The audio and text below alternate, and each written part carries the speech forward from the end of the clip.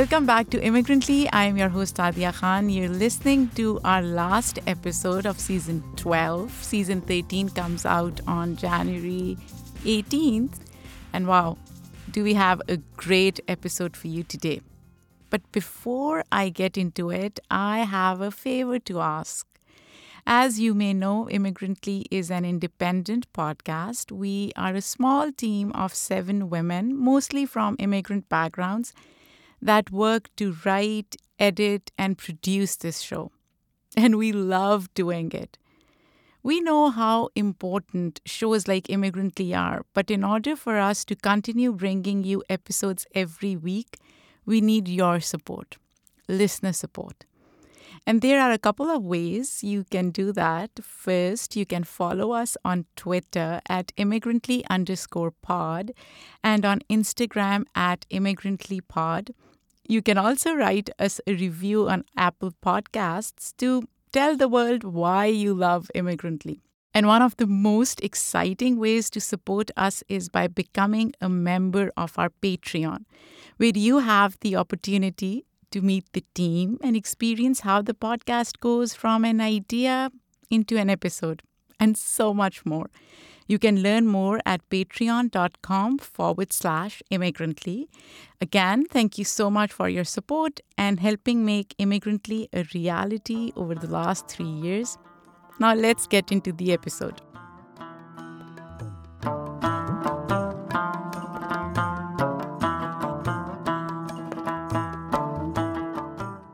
This season on Immigrantly, we've been exploring the narratives that haven't been widely covered across media, from queer Muslim representation to the shifting discourse around geek culture for people of color. And to close out what I have to say has been our best season yet, we are bringing you a very important conversation. Today, I'm speaking with an Afghan journalist facing threats under a Taliban regime that is becoming more hostile towards the press every day. To protect him, we have concealed all aspects of his identity, including altering his voice to prevent any person seeking to harm him. And we also call him Follad Ahangar, which is not his real name. Immigrantly listeners, I've always been honest with you, and I'll be honest now. I was nervous about having Follad Ahangar on our show because we never want to put our guests in harm's way. But we have taken necessary steps to protect his identity because this story needs to be told. Since the Taliban took over Afghanistan earlier this year, the journalists have been hunted down, tortured, and imprisoned. We can all agree that a free press is essential to holding governments accountable and exposing abuses of power. Unfortunately, however, it seems like it will become nearly impossible to sift out fact from myth in stories coming out of a country with censored media. That is Afghanistan. In addition, our goal through this episode is to give you a more holistic and honest view of what's happening on the ground. I want to reiterate here that while we are extremely concerned about the Taliban's takeover of Afghanistan, given their record of human rights violations, such as summary justice, strict rules, especially against women, and curbing free press, we also recognize that the chain of violence in Afghanistan, which has continued for the last 40 years, should end. It has to end. So we should be asking ourselves, what does an ordinary Afghan want? How do we hold the Taliban accountable without penalizing the Afghan population crippled with food insecurity, human rights violations, climate change, and more? And finally, what does the path forward look like?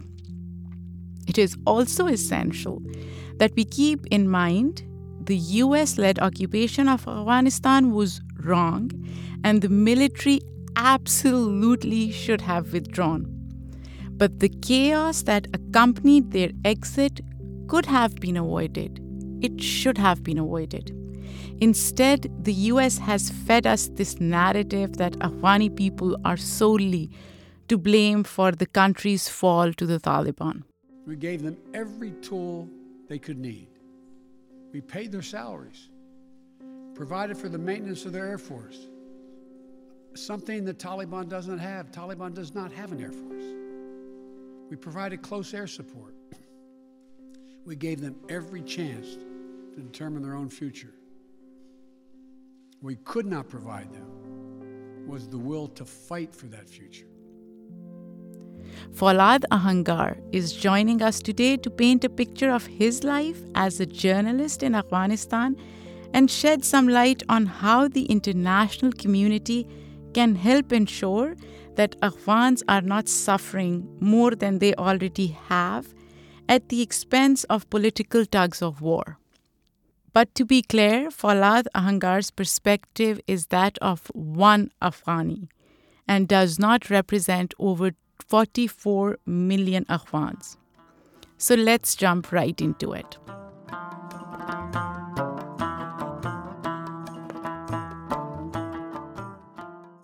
Follad Ahangar, thank you so much for joining us today. I have really been looking forward to this conversation. But before we delve into different topics, I just want you to set the scene of your daily life for us. What's happening on the ground and what does your daily life look like right now?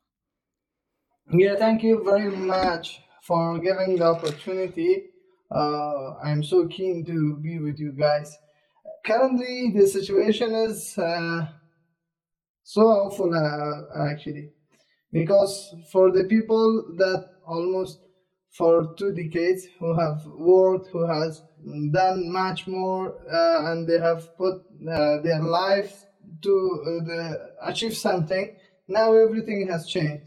So currently, we are in a critical situation, unfortunately. We don't have the exact opportunities as we had earlier. We can move freely. We can get even to the bazaar with a peaceful mindset that, okay, the situation is good, we can go. And also, even when we are going to bazaar to buy something for ourselves, we are going with the affair that, well, possibly there would be someone who has given the reports about us, and probably there would be a team of the intelligence of the Taliban group, and they would look after us. So these are the issues that on daily basis it really hurts. And also at the same time, our mindsets are not as same as before. We know that in the past we had several awful incidents, for example, suicide attacks, war, and also some other kind of stuff. But on that time, we were thinking that, okay, this situation would change one day, and this change would be positive. But unfortunately, after the 15th of August, the situation changed, but it was negative. So currently, as I'm speaking with you guys, the situation is not good for me, and also for like me, people who has worked in the media outlets, because you can go freely, you can speak freely, and even when you're speaking with your relatives, you need to be so curious about the things that you're saying. You should just speak in a manner that no one should understand that he is just against the government, or he is with the government. Follad, this is so awful. Just hearing you talk about the situation on the ground, and it is just heartbreaking for everyone. I can partly relate to what you're talking about because I grew up in Pakistan in the 80s and 90s, and the spillover from Soviet invasion of Afghanistan and later civil war which ensued was very real. The spillover into Pakistan was very real, and I grew up at the time. But just to give context to listeners, when you talk about freedom of press and being able to walk freely. Can you talk a little bit about the situation of press or journalists prior to Taliban takeover? What did freedom of press look like under Ashraf Ghani's rule or even his predecessors? Can you just give us a comparative analysis of what it was and what it is right now? Freedom of speech in Afghanistan during past 2 decades was something that was encouraging the people to live in a society with the most uncertainties. What I want to say in here is this, that we know that we had so many difficulties, problems in our society on that time. But on that time, we were the people that we were looking to criticize the government with full power. There was no one to stop us because we had a law of media law. That law was the most reputable law and also the most exclusive law which was made in Afghanistan. And with that law, we had a widespread access to criticize the people, to see what's going on, and to work on things to change on that time. In 2014, when Ashraf Ghani became the president of Afghanistan, one thing that created the opportunity to the people and to the journalists, it was investigative reports actually. On that time, we began to practice investigative journalism. We miss that days, truly. We miss those newsrooms. We miss the power, the real power of the journalists, that even the president was scared of the power that we had. But now, everything has changed, unfortunately. There is no attitude, no will to criticize anyone, because criticizing the system, criticizing the people can lead to your death and also can lead to your silence. So it's better to keep yourself silent. And now the situation of the journalists and media outlets in Afghanistan, it's just something that possibly it looks like the media of 1990s or 1980s. Everyone is just saying that IEA is doing better. Everyone is saying that everyone is good.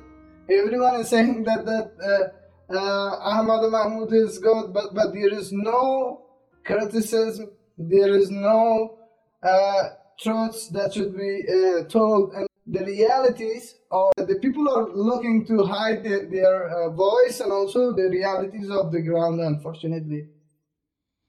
So let's talk a little bit more about the state of affairs in Afghanistan and also public opinion of journalists in that country. How do Afghans typically get their news? In the past, it was the organizations and also it was the people that they were creating news. But now, everything has changed. The news would be produced or the news would be given by the government now. And there are still some media outlets that they are operating from beyond Afghanistan, beyond the borders. They were still trying to work as same as they were working in the past. And also now, the real journalists who worked for almost a decade or 2 decades, they are not in the country, unfortunately. Most of them has fled from the country. Most of them has went to European countries, to American countries. Even most of them are in the migration camps in Qatar and other places. So now a new generation of journalists with a low capacity has raised in the country, and just they are covering the news incidents. Those incidents will be covered by them, unfortunately. That is mainly profitable for the government and that never create any kind of risk for them, life threat. Now the condition is unfortunately getting worse in here, and also even the international media, which are willing to cover the incidents, they have low access to the sources, and also lack of communication with the authorities has changed the direction of news coverage in Afghanistan. Hmm. So, talking about international journalists, there were news coming out of Afghanistan that Taliban's treatment of Western journalists is very different from their treatment of local Afghani journalists, right? In terms of how they threaten local journalists. Can you talk a little bit about that, I guess, dichotomy in how Taliban are treating Western versus local Afghani journalists, and how are they censoring and threatening journalists and press content when it comes to local journalism in Afghanistan right now? What I want to say in this part is this, that Western journalists are probably some kind of asset for the internet, for the Taliban government. Western media is a good asset for them to show up themselves and also to raise their voice. And it's just a kind of tradition that the Taliban has just take that in hand from the past, even when they were in war with the U.S. and Afghanistan, and also with the previous regime. But their attitude toward the local journalists, what I want to say is that it's too unlawful. They even don't respect the local journalists, because they know that what the local journalists have done in past 2 decades against them. When those journalists, those media outlets that are active in Afghanistan right now, I'm speaking about the local media, they were in a direct war with the Taliban. So on that base, what I can say is this, that actually their attitude toward the local journalists are not too good. Even dozens of the journalists has been beaten, dozens of the journalists has been arrested, and several of those journalists has been put to jail. Even some of them were killed by unknown gunmen. No one knows that who has killed them and why has killed that journalist. And at the same time, we were expecting that in current situation, such as organizations such as United Nations will directly interfere in this issue, and also they will provide the opportunity to have further discussions with the Taliban, that the freedom of speech should be protected, the journalists should be protected, the journalists should have their free will and also their freedoms. But unfortunately, the international community and the international organizations which are active in Afghanistan, they have also forgotten their role in this issue. And the worst scenario in here is this, that currently there are several international and local press defending organizations that they are busy with doing some business on journalists. So there is no protection for the journalists, but some projects are ongoing on them. For example, dozens of journalists are carrying away from Afghanistan in the name of journalists. Even he or she hasn't worked one day in the press. And at the same time, some new organizations are just building here, and those organizations are trying to get projects to earn money at this situation. So the freedom of speech has been lost in Afghanistan. Those people who were a part of this sector or this industry, that they all has left their jobs. Even more than 100 media outlets, including newspapers, websites, has been shut down, and also more than thousands of journalists and media workers has lost their jobs, and now they're jobless in their home. Even several of them don't have the amount to buy their first needs of the home. So now the situation is like this.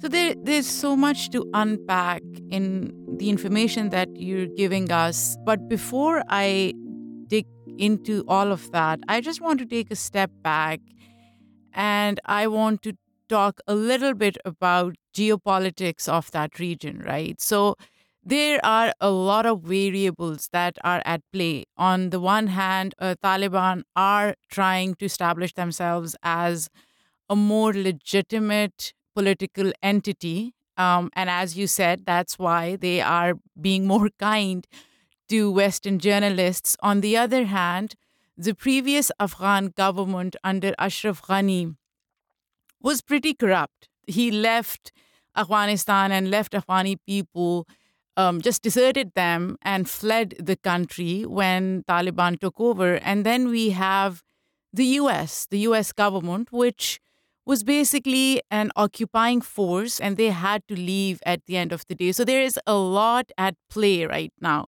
The current situation, despite being so dire, is where we are, right?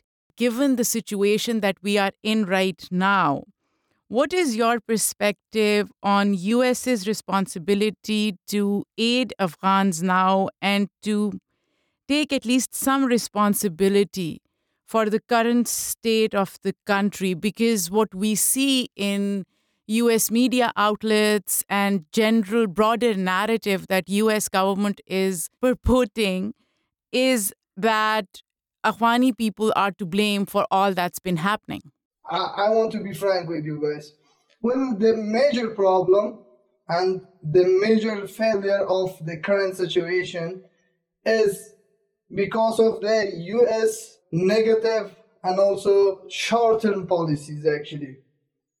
It's number one. Number two, what I want to say that Afghans were not crap.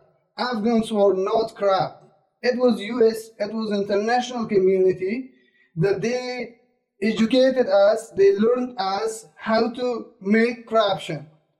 I have several examples of that I want to share with you. For example, a cup of coffee in Kabul costs for you 10 Afghanis. But a US citizen in Afghanistan bought that coffee on $10.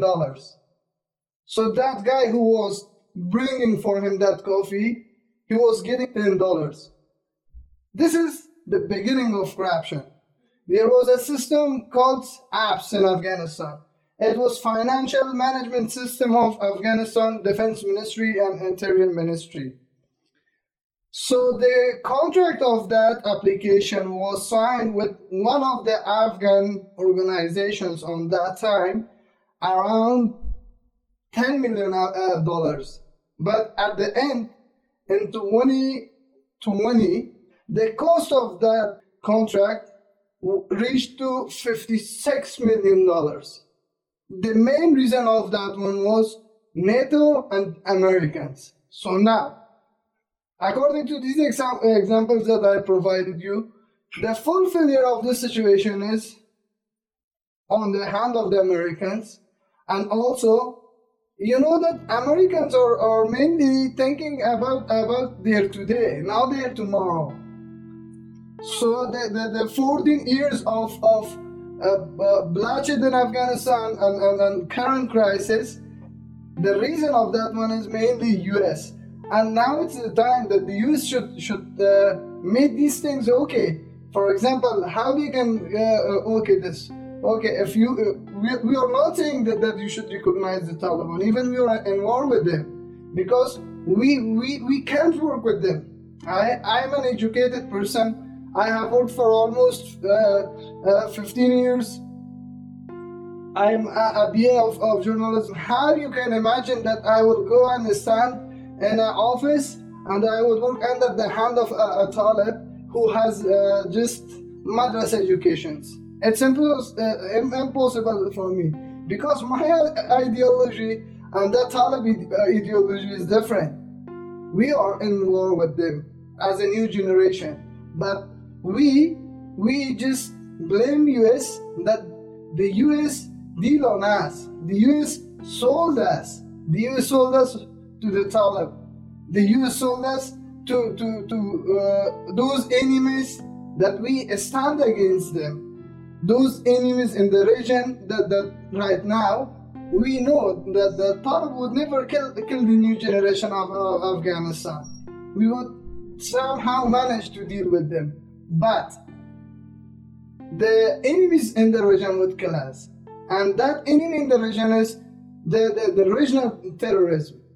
Regional terrorism is so hard for every country. But US, unfortunately, in past 2 decades just played double game. So now it's the time for US to make everything okay. And as Trump was saying that let's make America again great again, I want to say that please make your failures great again, and also okay them. First, fulfill your failures. That's it.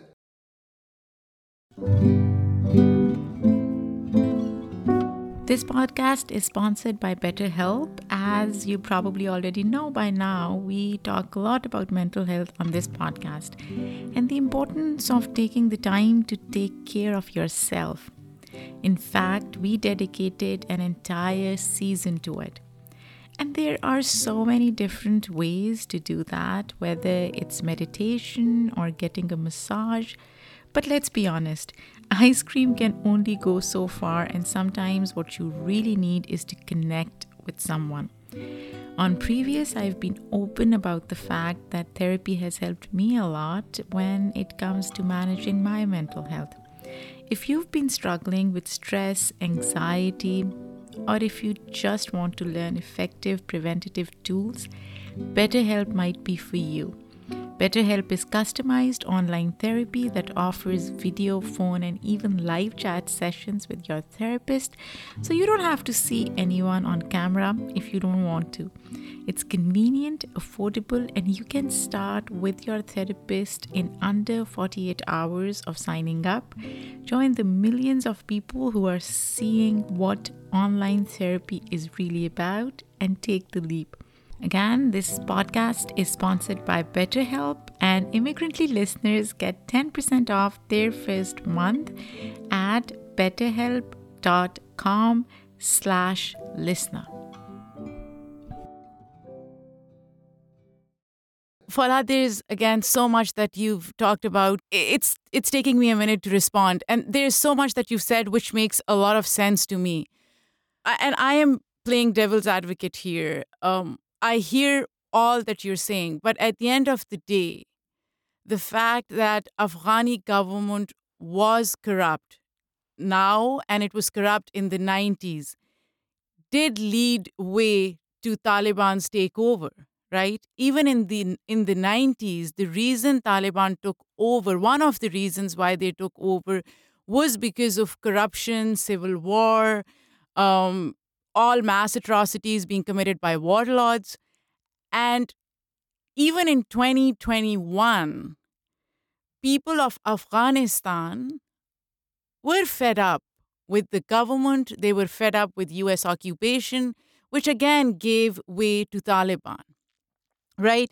So what I'm trying to ask you here is, how do we make sure that Afghanistan comes out of this turmoil organically and Afghani people make these choices of who they want as leaders rather than the US or Western entities making those choices for them? What is your take on that? The major issue is this, that the US just imposed those people who are not from us, who are not the citizens of this country. One thing that's so common, Zalmay Khalilzad was taken to US when he was a teenager. So from that time, US invested on Zalmay Khalilzad up to now. So according to your question, what I know is this, that the generation in Afghanistan has been changed. And I believe that soon, you would see a bigger change, probably in the spring, you would see a bigger change. And at the same time, what is important in here is this, that we need to coordinate with the regional countries. You speak about Pakistan as you're growing in there. I want to say that if the same scenario is ongoing in Pakistan, but Pakistan has an army, so that army is keeping everything stable. So we need to create have an entire region that a new generation should create this mindset that the region needs stability, and this is the new generation that we should forget the enmity and work with each other. And for Afghanistan especially, what I want to say that the generation has changed. We believe that probably this new era of Taliban, or probably the new government of ABCD, the leadership, who are just the political leaders, it's ended. They all give their examination. Sooner or later, the situation will change. And even we have right now the problem of this, that a bunch of family members are relying on us.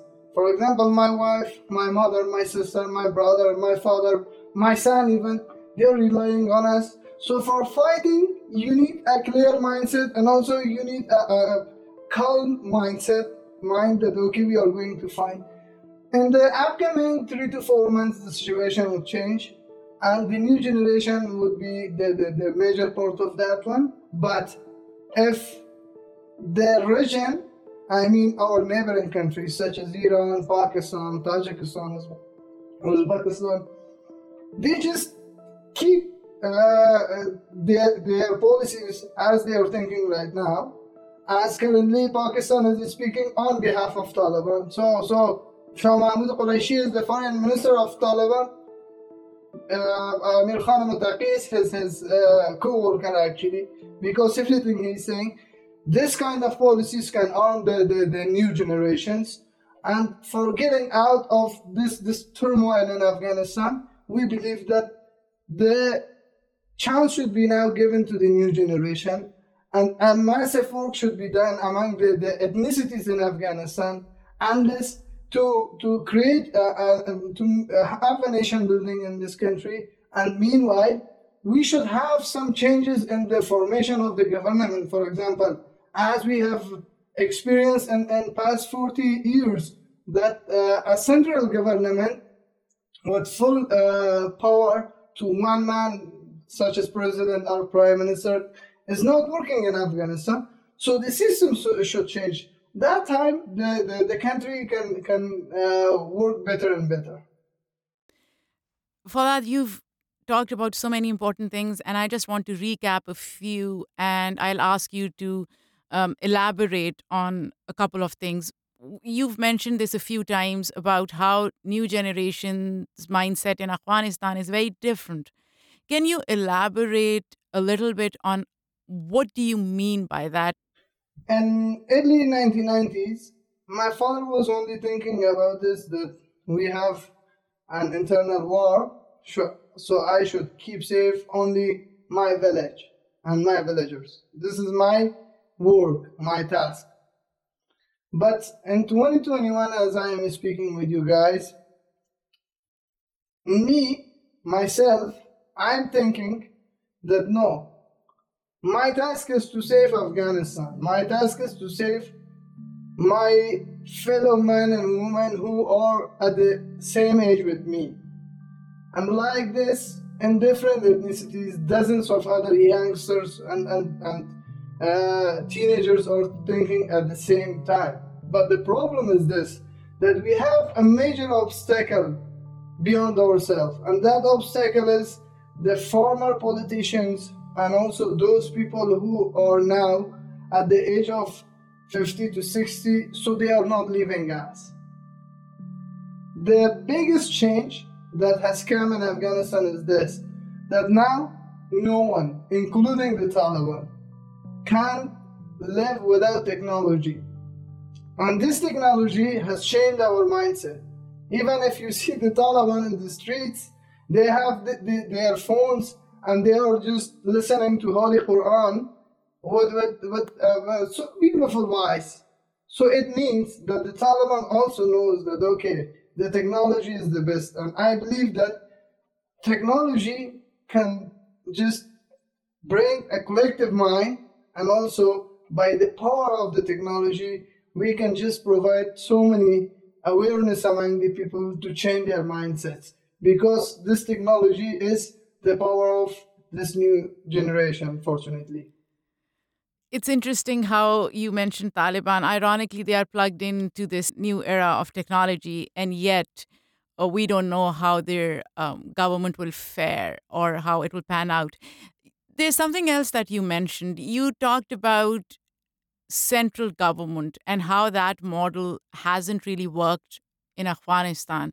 Just for our listeners, why do you think that is the case?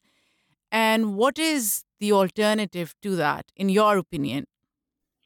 Well, I believe that federalism is a good solution, or possibly the government systems that are currently ruled in India and Pakistan, they are the best formats of governing Afghanistan. The biggest mistake that US made in 2001 was this, that they began their nation building projects in Afghanistan without further investigations. The 4-decade wars in Afghanistan has brought the violence in every home of Afghanistan. So from 35 million of population in here, none of them are without a martyr. It means that during the 40 years, at least one home has lost one or two members of that in this war. So the mistake that US on that time made was this, that they begin investing, they begin their nation building work without any further investigations. Now, it's the time, after 2 decades, after so many failures and success that we had, that every ethnicity should understand themselves, and they should have their own rights. The power should be uncentral.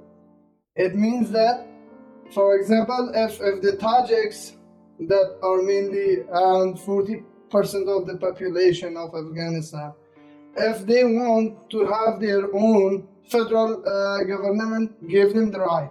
They would choose their own, they would protect their area, they would work on their education system, and also they would provide the taxes to the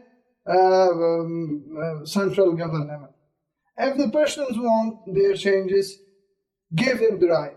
Why I'm saying this issue? The reason is this, that you cannot impose anything on anyone, because the traditions, the systems, and the humans are different. So no one can impose anything on someone. Why right now everyone is just opposing the Taliban? Because they're imposing themselves. They're saying to me that just put your beer as same as like us. But I'm not okay with this.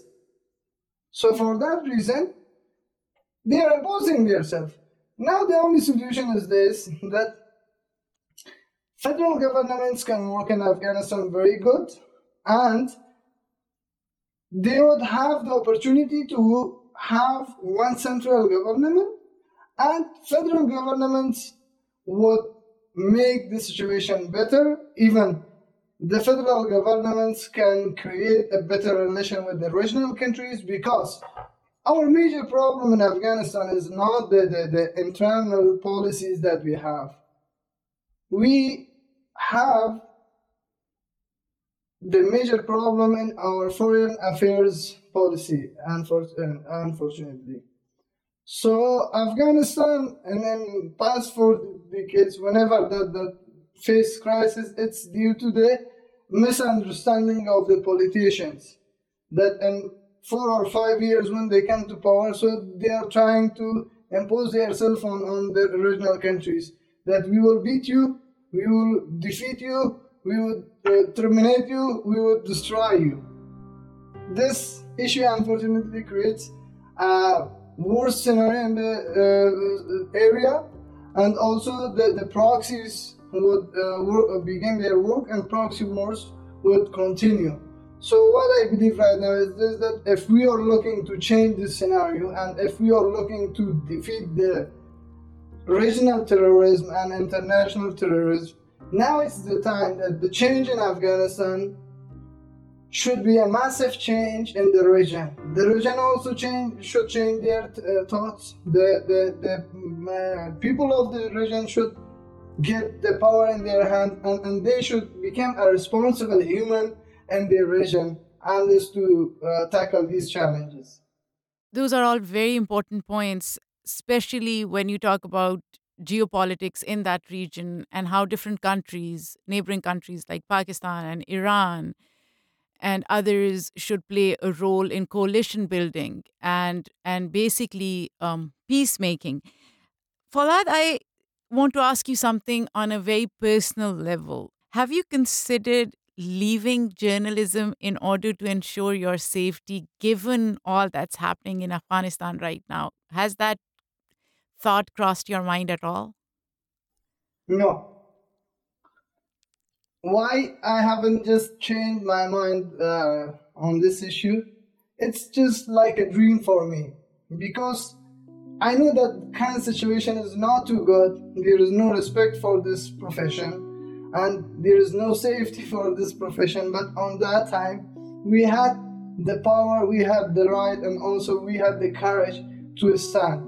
And that mindset has given me a new life.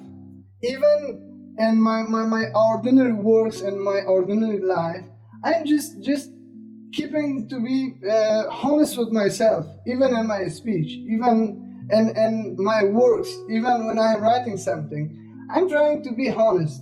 So because of this honesty that journalism has given me, I haven't ever thought that, okay, I should leave this work. Even right now, I haven't ever thought that, okay, let's leave this occupation, this profession. That gives me positive energy, actually.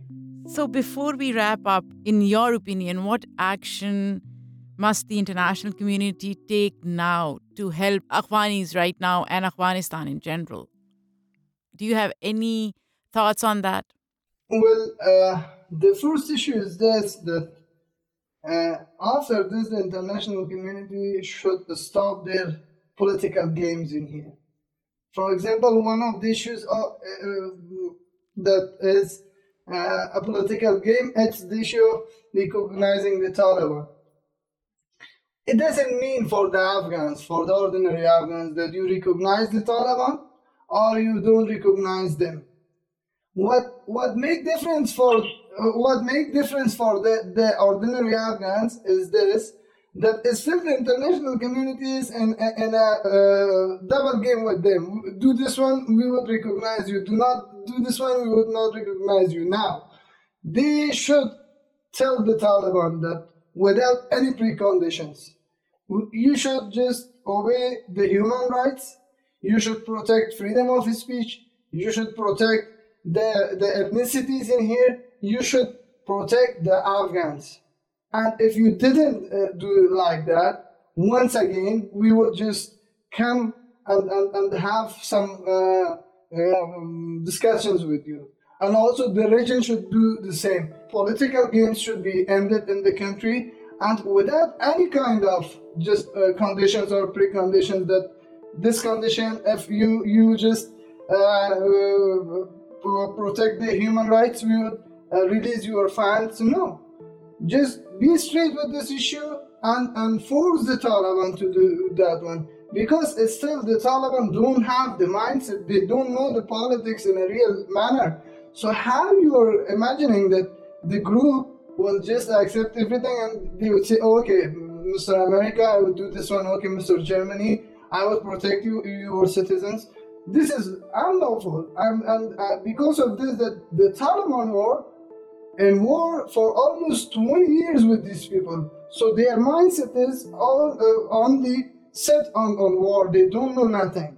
So for change, it's important that pressures should increase on them. And also the local fighters, we should understand that currently the problem is in three major levels. One is high level, upper level, which are mainly the leadership of Taliban. They know politics. The median level, that they are the commanders